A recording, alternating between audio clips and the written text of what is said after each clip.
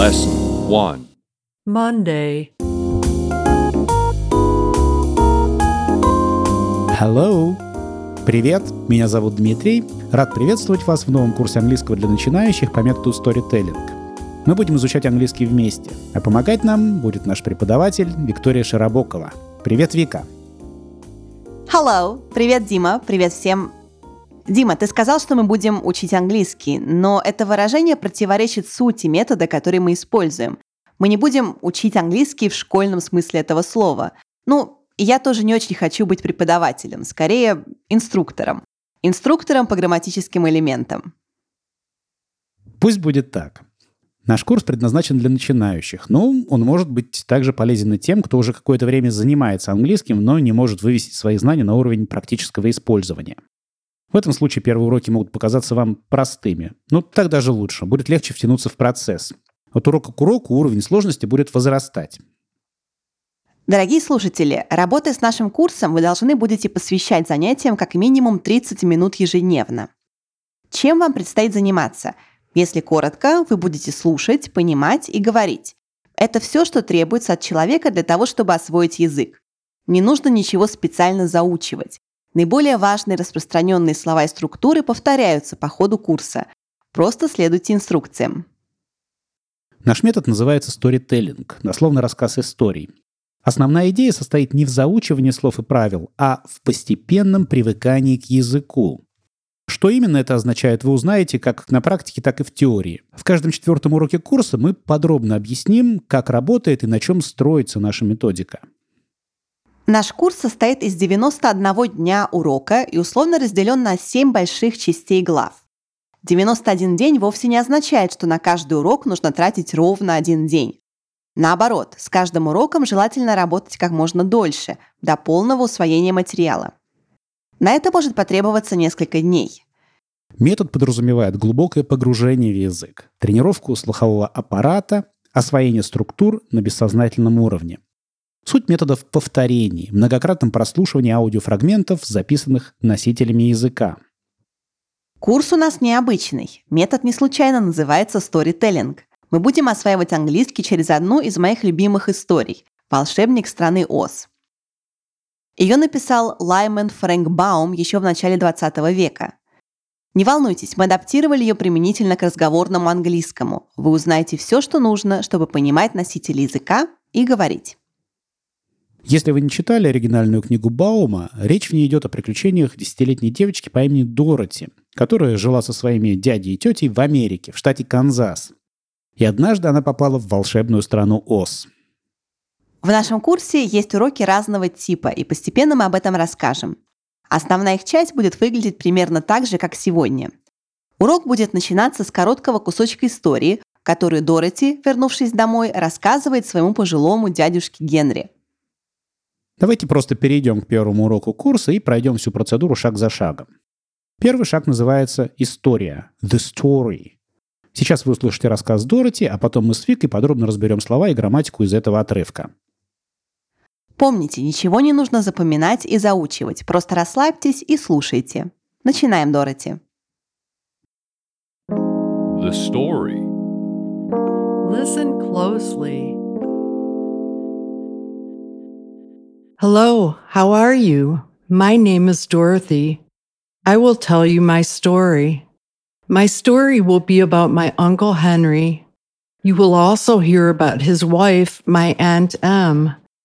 In my story, we will be farmers. We will live in Kansas in North America. Our house will be very small. Спасибо, Дороти. Теперь мы переходим к разделу, который мы условно называем «дешифровка». Здесь мы подробно разбираем слова и грамматику из этого небольшого отрывка. Благодаря таким разборам вы постепенно начнете понимать, как работает английский. Analysis. Disassemble and reassemble. Итак, Дороти начинает свой рассказ со слов. «Привет, как дела? Меня зовут Дороти». Hello, how are you? My name is Dorothy. Hello, привет, здравствуйте. How are you? Как дела, как поживаете? My name is Dorothy. Мое имя Дороти. мое my, имя name. А теперь давай поясним, что такое is. Is – это одна из форм глагола «быть» – be. Это один из главных английских глаголов. Все дело в том, что английское предложение не может существовать без глагола. И если по-русски мы можем сказать «моё имя Дороти», то по-английски мы говорим «моё имя есть, является Дороти». My name is Dorothy. А если мы хотим сказать «я Дороти», Тогда дословно мы скажем «я являюсь Дороти». I am Dorothy. Am – это еще одна форма глагола «быть» – be. Итак, мы увидели две формы глагола be. Это форма is и форма am. Я есть – I am. Он есть – he is. Она есть – she is. И оно есть – it is. Продолжаем. Я расскажу тебе свою историю. I will tell you my story. Я, will tell, расскажу тебе или вам, you, my story. Свою, точнее, мою историю. Местоимения «свой» в английском нет. Значит, you в английском соответствует и нашему «ты», и вежливому «вы». И даже «вы» во множественном числе при обращении к группе людей. Очень удобно, не правда ли? Действительно удобно. Теперь давай прокомментируем глагол «расскажу», который ты перевела двумя словами. Will tell. На самом деле смысловой глагол здесь только один. Tell – рассказывать. А will помогает образовать форму будущего времени, и поэтому называется вспомогательным. В английском предложении всегда присутствует вспомогательный глагол. Есть лишь два исключения из этого правила, о которых мы поговорим позднее. Так значит, если я хочу сказать «я буду», я должен сказать «I will be». Точно. Будущее время образуется с помощью добавления вспомогательного глагола перед смысловым. Вспомогательный глагол will ставится перед смысловым глаголом быть – be. И получается «я буду» – I will be. А я расскажу «I will tell». Продолжаем рассказ Дороти. Моя история будет о моем дяде Генри. My story will be about my Uncle Henry. My story, моя история, будет, will be, about, о моем дяде Генри. About my Uncle Henry. До этого мы видели my name is Dorothy. Мое имя Дороти. То есть my – это не только мое, но и мой. Да, и все вариации в родах, числах и падежах. Моё, мои, моего, моим, моими и так далее. В английском можно сказать «нет» родов и падежей. Опять же, за редким исключением. Идем дальше. Вы также услышите о его жене, имеется в виду жена дяди Генри, моей тете Эмме. You will also hear about his wife, my aunt M. You will hear. Ты услышишь или вы услышите. Но ты сказала you will also hear. Also – также, еще, помимо этого. Да, you will also hear, вы также услышите о about his wife, его жене. His – его. Моей тете Эмме, my aunt M. Идем дальше. В моей истории мы, я с тетей и дядей, будем фермерами. In my story, we will be farmers. In my story, в моей истории, мы будем, we will be, farmers, фермерами. Farmer – фермер. Farmers – фермерами. О множественном числе мы подробнее поговорим в следующем уроке. А пока продолжаем. Мы будем жить в Канзасе, в Америке. We will live in Kansas, in North America.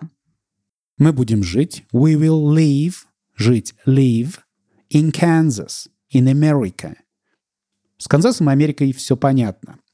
In – предлог, соответствующий нашему «в». Но ты сказала we will live in North America. Да, North America – Северная Америка, чтобы ты вдруг не перепутал с Южной, South America. Следующая строчка. Наш дом будет очень маленьким.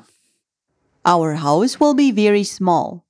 Our – местоимение, означающее наш, наше, наше, наши. Наш дом – our house. Will be будет очень маленьким. Very small. Small – маленький, маленькое. А усиление very – очень, как и в русском, стоит непосредственно перед тем прилагательным, которое оно усиливает. Такую же функцию выполняет слово really – really small. Ну, вот мы и разобрали наш отрывок. Давайте прослушаем его еще раз. Дороти, тебе слово. Hello, how are you? My name is Dorothy. I will tell you my story. My story will be about my Uncle Henry. You will also hear about his wife, my Aunt Em. In my story, we will be farmers. We will live in Kansas in North America. Our house will be very small. Thanks. Спасибо, Дороти. Теперь все намного понятней. Переходим к следующему постоянному разделу урока, который называется «Тема дня». Здесь мы выделяем и обобщаем главные грамматические темы, которые затронули во время разбора. Grammar Digest. Bite by bite. Вика, давай сегодня поговорим о структуре английского предложения, о его особенностях. Отличная идея. Прежде всего, в английских предложениях фиксированный порядок слов, который зависит от типа предложения. В утверждениях на первом месте стоит подлежащее, на втором – сказуемое, а дальше все остальное. Иногда на первое место перед подлежащим ставится обстоятельство. Например, сейчас – now, сегодня – today или завтра – tomorrow. Как в предложении «сегодня я расскажу вам свою историю». Today I will tell you my story. Также мы говорили о том, что большинство английских предложений имеют два глагола – вспомогательный и смысловой. Вспомогательный глагол несет в себе грамматический смысл. Например, он показывает, что речь идет о настоящем, прошедшем или будущем времени. Мы пока знаем один вспомогательный глагол – это will, и он указывает на будущее время. Что же касается смыслового глагола, то, как можно догадаться по названию, он передает какой-то смысл, некое действие. Например, рассказывать – tell. Я расскажу – I will tell. В утвердительных предложениях вспомогательный глагол находится непосредственно перед смысловым. Например, я расскажу вам свою историю. I will tell you my story. Хорошо, с утверждением все понятно. А как строится отрицательное предложение? Для этого к вспомогательному глаголу нужно добавить частицу not – не. Я не расскажу тебе свою историю. I will not tell you my story. Ну а как строятся вопросы? Для этого необходимо поменять местами подлежащее и вспомогательный глагол. Попробуй перевести. Я расскажу тебе свою историю. Will I tell you my story? Отлично. No, you will not tell me your story. Ты не расскажешь мне свою историю. Дороти расскажет нам свою историю. Dorothy will tell us her story. Ну а если при отрицательном ответе я хочу ответить коротко? Нет. Простого no здесь будет недостаточно? Да, короткие отрицания, соответствующие нашему «нет», строятся следующим образом. Отрицание no, потом местоимение и вспомогательный глагол с частицей not. No, I will not. No, you will not. Попробуем. Will you tell me your story? No, I will not. То же самое нужно сделать и при положительном ответе «да».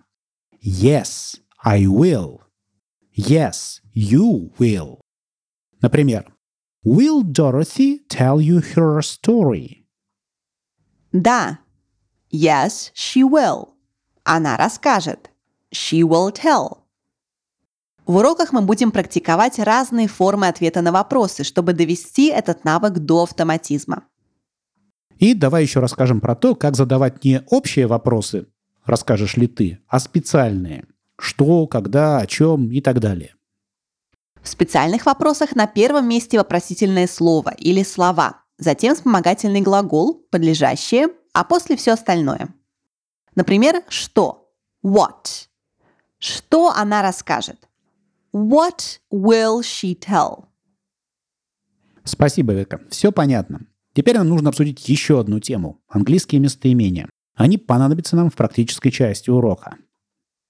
Если коротко, местоимения, которые нам предстоит использовать в речи в самое ближайшее время, делятся на 3 большие группы – личные, объектные и притяжательные.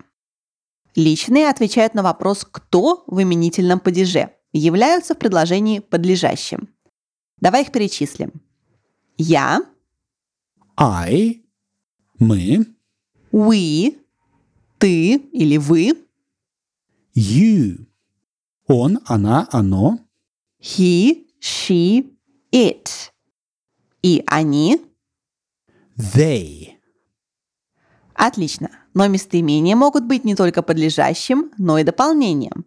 Возьмем предложение. Он расскажет мне свою историю. He will tell me his story. He – это личное местоимение «он», и оно используется только в качестве подлежащего. Когда же местоимение является дополнением, например, «я расскажу ему», то, как и в русском, мы не можем сказать «я расскажу он». Для этого служат объектные или косвенные местоимения. I will tell him. Him значит «ему», и это объектное или косвенное местоимение. В косвенном падеже у личных местоимений свои формы, и выглядят они следующим образом.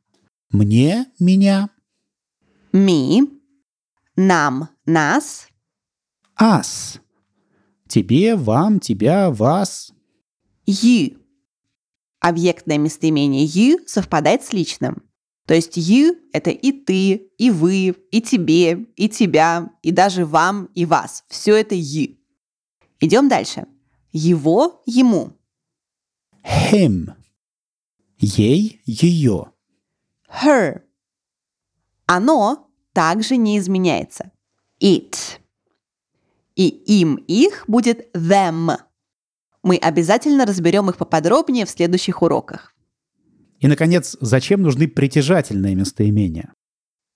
Для того, чтобы показать принадлежность. Они отвечают на вопрос «чей?». Перечислим. Мой, My, наш, our, твой, ваш, your, его, ее, his, her и its, если речь о неодушевленных предметах. И их their. Что ж, с грамматикой разобрались. Переходим к следующему разделу, лексическому. Здесь мы узнаем несколько полезных слов, связанных с темой урока. Vocabulary. How to say it in English. Вика, в уроке мы говорили об именах. Имя — это name. А как будет фамилия? На самом деле в официальной речи name – это имя и фамилия в совокупности. Например, Dorothy Smith. Если нас интересует только первая часть, само имя, мы говорим first name. Если только фамилия – last name, последнее имя. Отчества американцев и англичан нет. Зато у них нередко есть среднее имя – middle name, среднее имя. Например, в имени Dorothy Mary Smith именно Mary – это middle name. Итак, если фамилия — это last name, то что же означает family? Как хорошо, что ты об этом спросил. Family – это семья, а ни в коем случае не фамилия. Точно. У Дороти есть семья family, которая состоит из дяди и тети. Но обычно ведь семья — это в первую очередь родители, мама и папа. Как это по-английски? Родители – parents. Это мать – mother и отец – father. Хотя чаще их называют ласково – mom, mommy и dad – daddy. Мама – папа. Могут быть еще брат – brother или сестра – sister. Впрочем, американцы могут сказать просто sibling – брат или сестра, не вдаваясь в подробности пола. А кто все они по отношению к родителям? Сын, дочь, дети? Son – сын, daughter – дочь, children – дети. Мы также встретили слово «жена». wife. А как будет муж? Husband. Ну, раз мы заговорили про дядю с тетей, стоит упомянуть и племянника. Nephew. И племянницу. Niece. А если бы у дяди Генри и тети Эм были дети, они бы приходились Дороти двоюродными братьями, ну, или сестрами.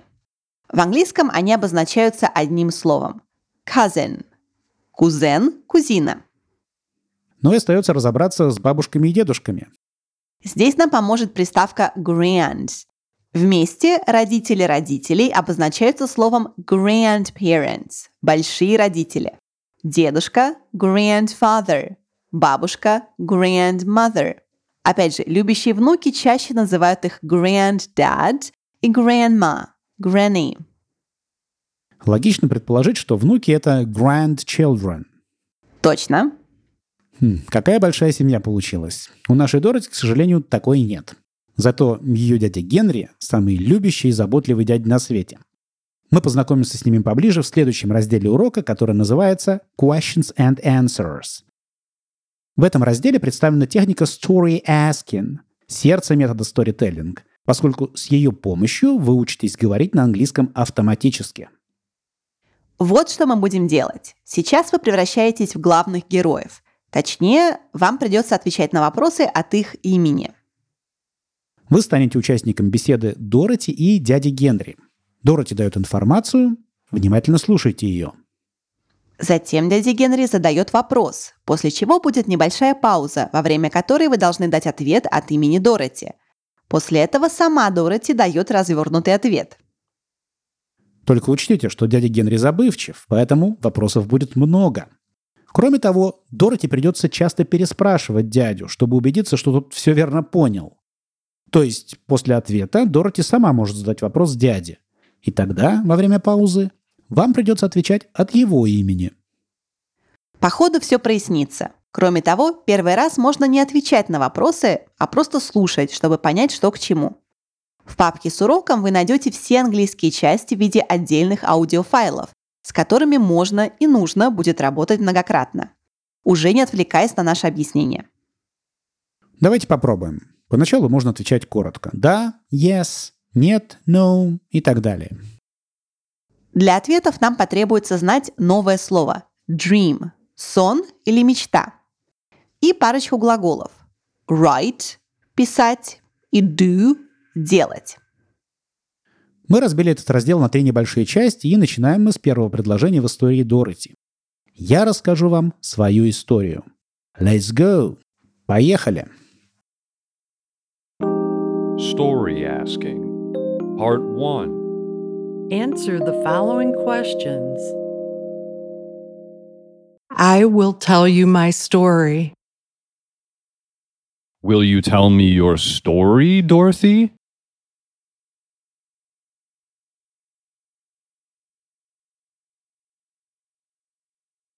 Yes, I will.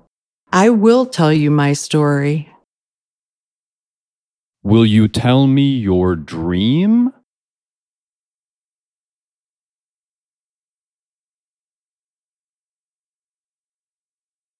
No, I will not.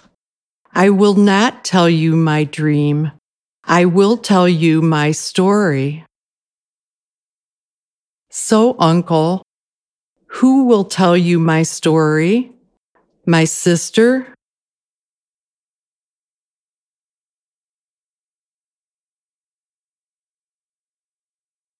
No, not your sister.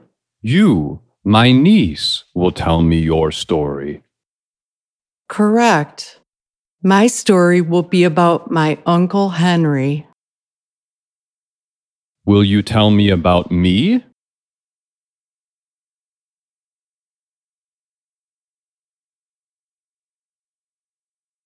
Yes, I will. I will tell you about you. What will you do? Will you write about me?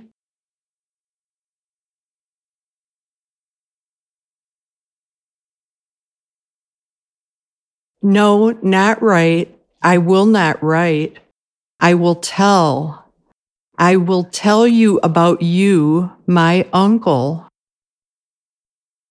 So, whose uncle will I tell you about?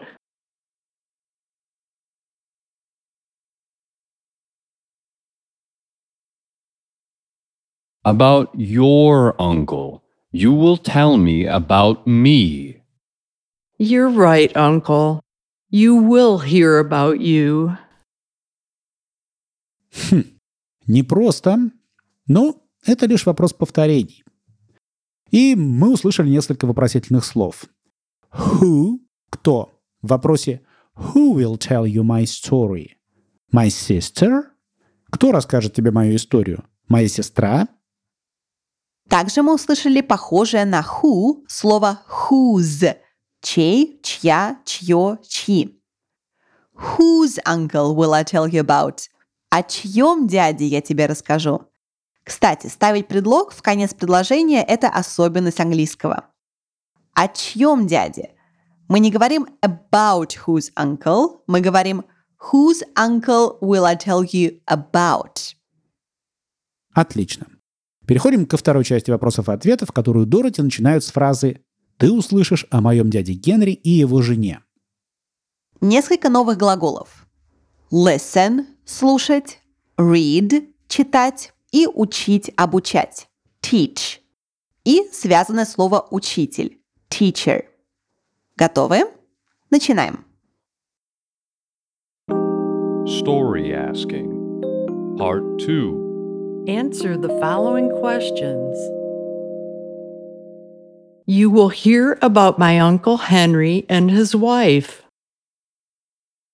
Will I hear about my wife?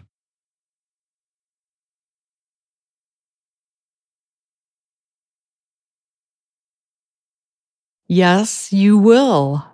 You will hear about your wife, my Aunt Em.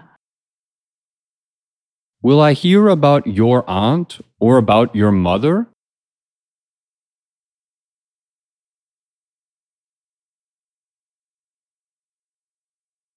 About my aunt, not my mother. You will hear about my Aunt Em. So, Uncle Henry, will you listen to my story or read my story?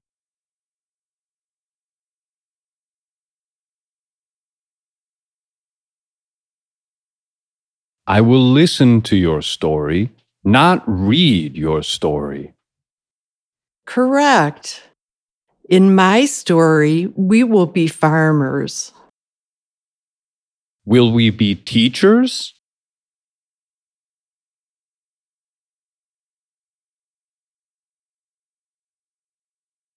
No, we will not. We will not be teachers. We will not teach. We will farm. We will be farmers. So who will be farmers, Dorothy?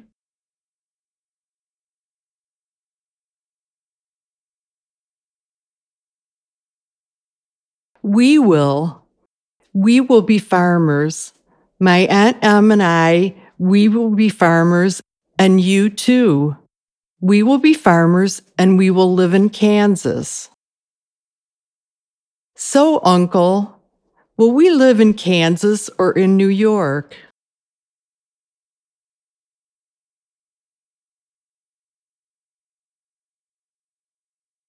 We will not live in New York.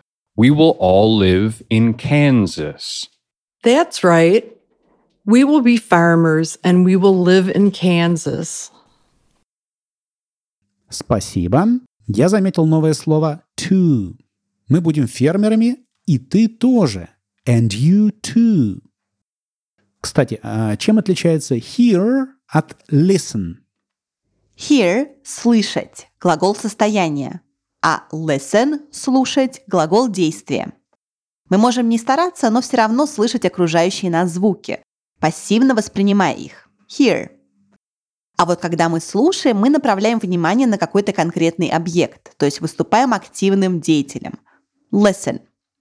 Обрати внимание, что глагол listen употребляется с предлогом to, если за ним следует дополнение. Слушать твою историю. Listen to your story. Переходим к последней части вопросов и ответов. Мы живем в Канзасе. в Северной Америке? Здесь нам потребуется новое слово garden – сад, а также несколько новых вопросительных слов. Where – где, куда, what – что, какой, и which – который, какой. Ну и я думаю, вы уже догадались, что or переводится как или. Маленький или большой? Small or big? Story asking. Part 3. Answer the following questions. We will live in North America. Where will we live?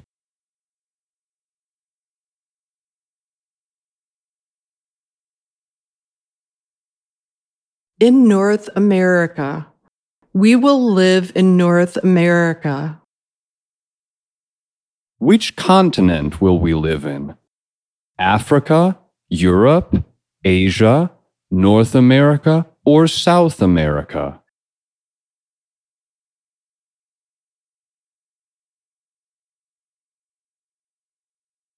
In North America. We will live in North America. We will not live in Africa or Europe.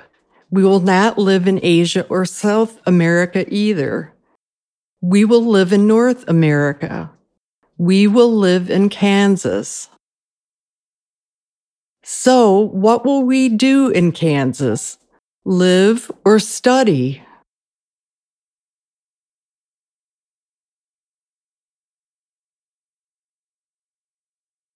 Live. We will live in Kansas, not study. Yes. In my story, we will live in Kansas and our house will be very small. Will our house be small or big?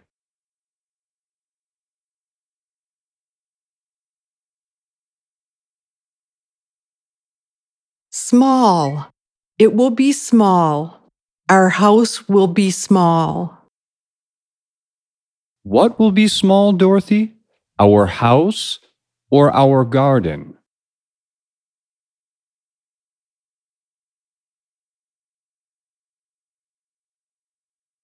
Our house.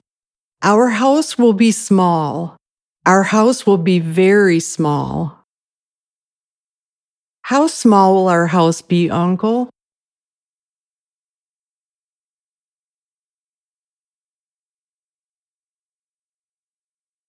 Very small. Our house will be very small. Exactly. We will live in Kansas in a very small house. Спасибо, Дороти, спасибо, дядя Генри. Я услышал новый глагол study – учить, изучать. Не путать с глаголом teach – учить в смысле обучать. И, представляя новые вопросительные слова, ты пропустила еще одно новое вопросительное слово – how. How обозначает как, каким образом, если используется само по себе. Или насколько, если используется в паре с каким-нибудь прилагательным или наречием. How small will our house be? Насколько маленьким будет наш дом. И еще одно интересное словечко either. We will not live in Asia or South America either. Мы уже говорили про слово to – тоже. Так вот, either или either, существует два допустимых варианта произношения, используют как тоже в отрицательных предложениях, тоже нет. Мы не будем жить в Африке или Европе. We will not live in Africa or Europe.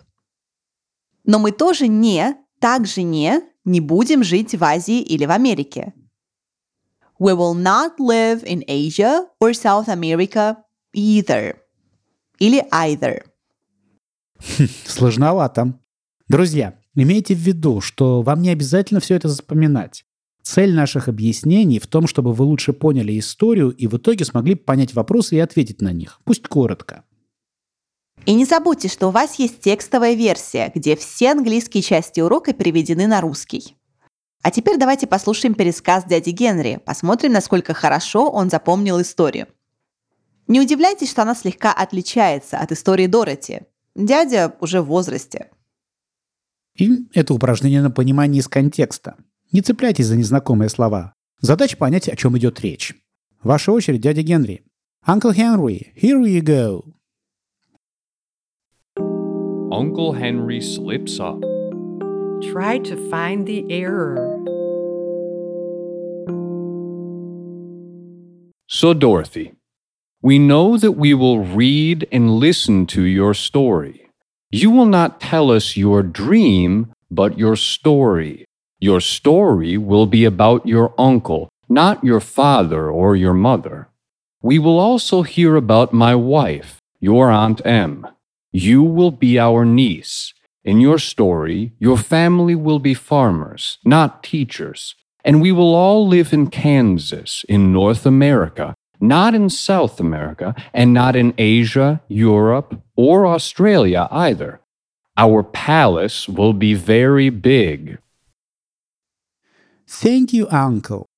Друзья, сообщите нам о неточности, которую допустил дядя Генри. Это ваш тест на прохождение урока. Если что-то было непонятно, не страшно. Эта часть урока есть в виде отдельного файла в практической части. Прослушайте его несколько раз, подглядывая в текстовую версию. Ну, а мы переходим к последней части урока – культурологической. Дима, что это значит? Я предлагаю немного поиграть. Помнишь, я просил тебя подобрать интересные факты об Америке и американцах? Да, и я все сделала и пронумеровала. Что мы будем с этим делать? У каждого из нас есть игральный кубик. Мы будем его бросать, а полученное число будет означать номер факта, о котором мы расскажем. И так во всех уроках. Отличная идея. Ну что, я бросаю? Cultural facts. Discover America and its people.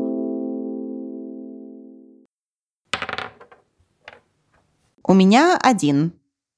А у меня 6. 16. Факт номер 16. Многодетная семья. Я слышал, что в Америке в семьях, которые живут за городом или в небольших городках, много детей. Это вроде как норма. Почему так происходит? Это же невероятно дорого. Или это просто миф, один из распространенных стереотипов? Это не миф. В Америке действительно немало многодетных семей. Традиция, вероятно, идет еще со времен, когда многие американцы, живущие за городом, занимались сельским хозяйством. И большое количество детей было очевидным преимуществом. Они были помощниками на ферме. Ну, сейчас-то никаких преимуществ нет. Более того, в отличие от России, в Америке нет государственных выплат, скидок на многодетных в магазинах, ну или, скажем, бесплатных парковок. Или я ошибаюсь? Нет, Дима, в этом ты прав. И скажу больше, в Америке нет не только этого, там вообще нет какого-либо закона насчет оплачиваемых отпусков по уходу за ребенком. Мне как юристу слышать такое по меньшей мере удивительно. Ну хоть какие-то минимальные гарантии существуют? Минимальный – это очень точное слово, и в данной ситуации оно означает, что женщине гарантируется единственная вещь. Если она работает в компании с общим числом сотрудников больше 50, правительство обязывает работодателей сохранить за ней рабочее место. Ну, слава богу. В течение 6 недель. Что? Без оплаты. То есть подразумевается, что новоиспеченная мама после того, как ребенку исполнилось 1,5 месяца, должна выйти на работу? Выглядит невероятно, да? Но такова жизнь. Некоторые компании предлагают чуть более длинные отпуска, но они неоплачиваемые. А действительно крупные фирмы с большим доходом иногда оплачивают их, но частично. И это не очень распространено, мягко говоря. Считается супер щедрым, если компания предлагает женщине 3-месячный отпуск по уходу за ребенком с частичной компенсацией. Но каким-то образом мужественные американские женщины умудряются иметь много детей. Что это? Сменная работа или нанимают сиделок, нянь? Всего понемногу. Каждый выкручивается как может. Зачастую мать и отец заботятся о детях по очереди, подстраивают свои рабочие графики по вахтовому методу. Мама работает днем, папа ночью. Для многих семей это настоящая борьба за выживание. Ну, а если добавить сюда всякие дорогие вещи, типа детского лечения, страховок, то ситуация совсем не радужная. Да, но зато в отличие от России, где родители заботятся о секциях и музыкальных школах, в Америке детский досуг и воспитание – забота образовательных учреждений. Это часть образовательных программ, оплачиваемая за счет немалых местных налогов. Ребенок с 5 лет, по желанию родителей, может быть занят по полной программе. Ну, а как насчет колледжей? Это уж точно налогами не покрывается. Под колледжами Дима подразумевает университеты, высшее образование, ведь в английском слова college и university – синонимы. Дима, возвращаясь к тому вопросу, ты снова прав, высшее образование в Америке платное и невероятно дорогое. Поэтому детей с раннего возраста воспитывают в духе, что это их личная проблема. Дети начинают копить на колледж, начиная с 7-летнего возраста. Заодно и родители. Откладывать на колледж для детей – обязательная статья семейного бюджета. Спасибо за интересный рассказ. Друзья, на этом первый урок подошел к концу. Для нас. Ваша работа с ним не закончилась. Работайте с практическими разделами урока многократно. Они выделены в отдельный аудиофайл без наших комментариев. Переслушивайте историю и дядин пересказ. А самое главное, отвечайте на вопросы. Ненадолго прощаемся. Всем пока! Bye!